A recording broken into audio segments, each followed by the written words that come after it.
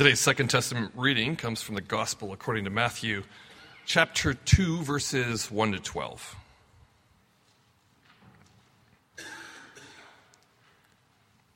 In the time of King Herod, after Jesus was born in Bethlehem of Judea, wise men from the east came to Jerusalem asking, "Where is the child who has been born of the Jews? For we have observed his star at its rising, and have come to pay him homage."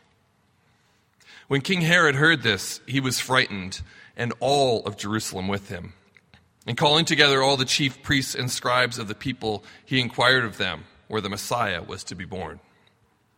They told him, "In Bethlehem of Judea, for so it was written by the prophet, 'And you, Bethlehem, in the land of Judah, are by no means least among the rulers of Judah.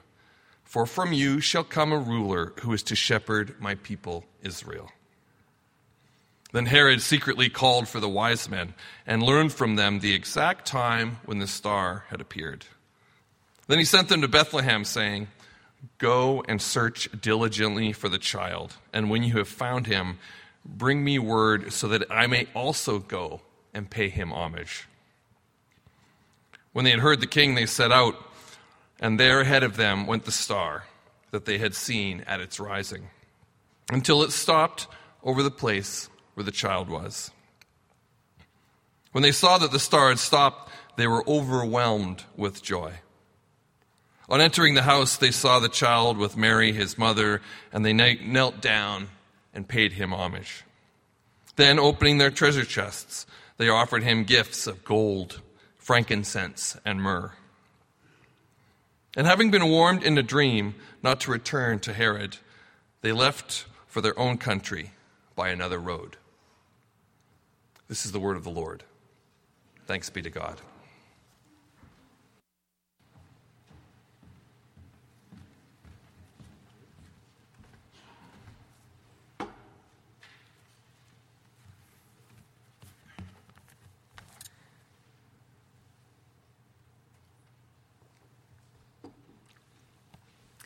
Well, today's story from the Bible that Jeremy just read allows us to travel with some pretty cool characters of the New Testament.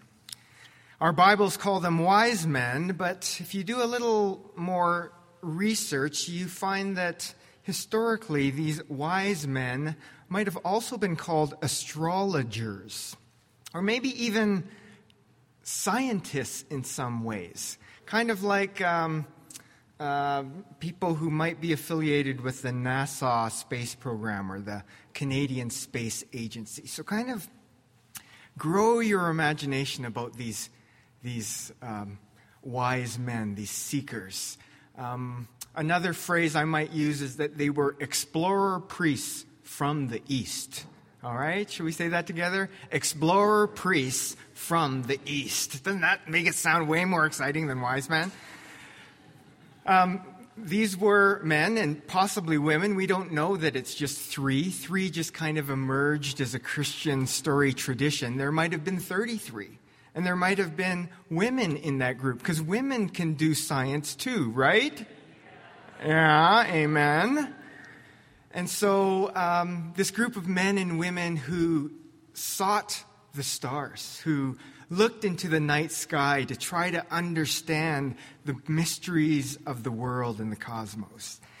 And so the Bible story today almost kind of could be the opening of a Disney movie. The people walked in darkness, ruled by the reign of wicked King Herod, and all were in fear of his evil ways. And in the midst of this darkness, behold, Jesus is born in Bethlehem. And some were there, as we've heard in the Christmas story, some were there early. But as Don was saying, just to you children a few minutes ago, some traveled 2 years. And there is that map on the back that maybe they had to travel on foot and by camelback or horseback from the areas of Iraq or Syria all the way towards Jerusalem. They come to the city of Jerusalem, but they cannot find Jesus. They ask everywhere, "Where is this child who's born King of the Jews?" Now Herod, evil Herod, catches wind of this. "Huh? Another king arises?" exclaims the wicked king. He calls out to his own religious leaders and asks them for some inside information. "Where is this one called King of the Jews?" They reply, "Our ancestors tell us that he was to be born in Bethlehem. Yes, from Bethlehem will come a ruler and a shepherd." A ruler? A shepherd? Tell those East Side priests that when they find him, report to me immediately. For I too desire to pay loving respects to this newborn king. The explorer priests from the east set out from the king's palace, and the star that shot up in the heavens 2 years before them now burns brighter than ever. They're so close, yet their calculations, they've miscalculated a bit. They've missed the mark. They were certain that this baby king would be born in a castle in Jerusalem. But they realize that he's to be found in this feed trough, this whimpering baby, in a farm shed in the little town of Bethlehem. We read that the star shines brightly and hovers over the place where the Christ child lay. And when they see the star, they feel the deepest and most profound joy. And when they come into the house and see the child with Mary, his mother, they fall down and worship him. If you keep on reading in this story, it takes a super dark PG-14 twist. So we're going to stop, since we're all here as one family, we're going to stop there and stay at the bedside of Jesus, the 2-year-old toddler Jesus. And hold that image in your mind of the East explorers from the East, explorer priests from the East. They see the star. They feel deep and profound joy. And when they come into the house and see the child with Mary, his mother, they fall down and worship him. And as I was saying earlier in the service, that's why we've kept the priests from the East and Jesus and Mary front and center on our communion table today. This is a 2,000-year-old story. And over the millennia, millions and millions of people from all shapes and races and sizes and walks of life have been coming and making their way to the bedside of Jesus and finding profound joy in Jesus' presence. And I hope that's part of why we're all here today. One writer talks about this as the lure of love. We're lured in, we're drawn in by this mystery, this power, this cosmic spiritual energy that draws us in. And maybe we have a hunch. And maybe in this new year, your hunch is being renewed. That there's something about this Jesus that's worth paying attention to. That's worth being blessed by and encouraged by in this place, in this community of faith. It got me thinking this week, and perhaps we can all pause and ponder a bit about why do we come to this place week after week, Sunday after Sunday? I was thinking about my life journey. I was carried to First Baptist Church, Lethbridge, in the womb. So I started right from the womb going to church. I didn't have a choice on that one. And my mom, the spiritual head of our family, faithfully and devotedly carried me to church, even before I was born. And so I was thinking of some of the children, and even looking at you this morning. I was once like you, running the hallways of my church, sitting in these services on wooden pews, someone holding a big old hymnal in front of my face and kind of pointing out where we need to be in this song.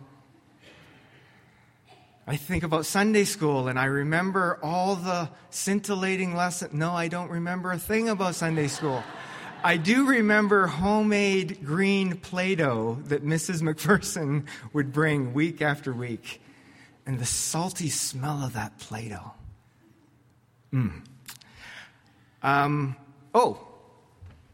Crust-free sandwiches.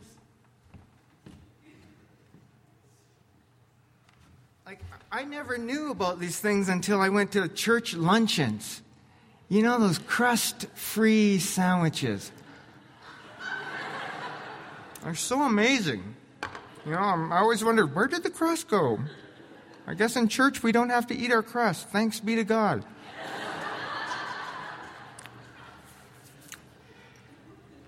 Okay.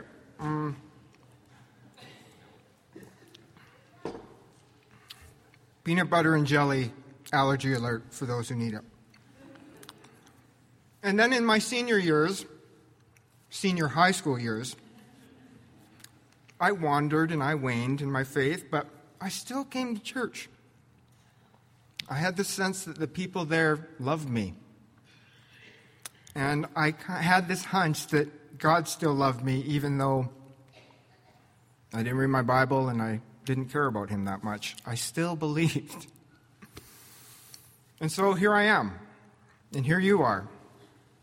Maybe for you it's years later, decades later, drawn to this place, drawn to this table. I hope that you and I are still intrigued by this Jesus person who was from everlasting to everlasting, but in the Christmas story we realize that the fullness of God somehow showed up in this person, Jesus. And because of the Holy Spirit, Jesus still lives and moves in this place, in this city, in this world, day after day, week after week. So I hope that on Epiphany Sunday, you might be renewed in your journey. And that you might ponder what keeps you coming back for more, what draws you to the presence of Jesus in these days. And I pray that we might all find ourselves overwhelmed by joy. So I invite you today to saddle up alongside these explorer priests from the East. They're probably a lot like you and me. They wander, but they were lured in by love to the bedside of Jesus, and when they got there, their hearts were overwhelmed with joy. They fell to their knees and they worshiped. And so as we worship today, as we continue our journey to the table, might we be overwhelmed anew by the presence of Christ. This story of love, this story of invitation, this story of welcome for all. O come, let us adore him. O come, let us adore him. O come, let us adore him. Christ the Lord.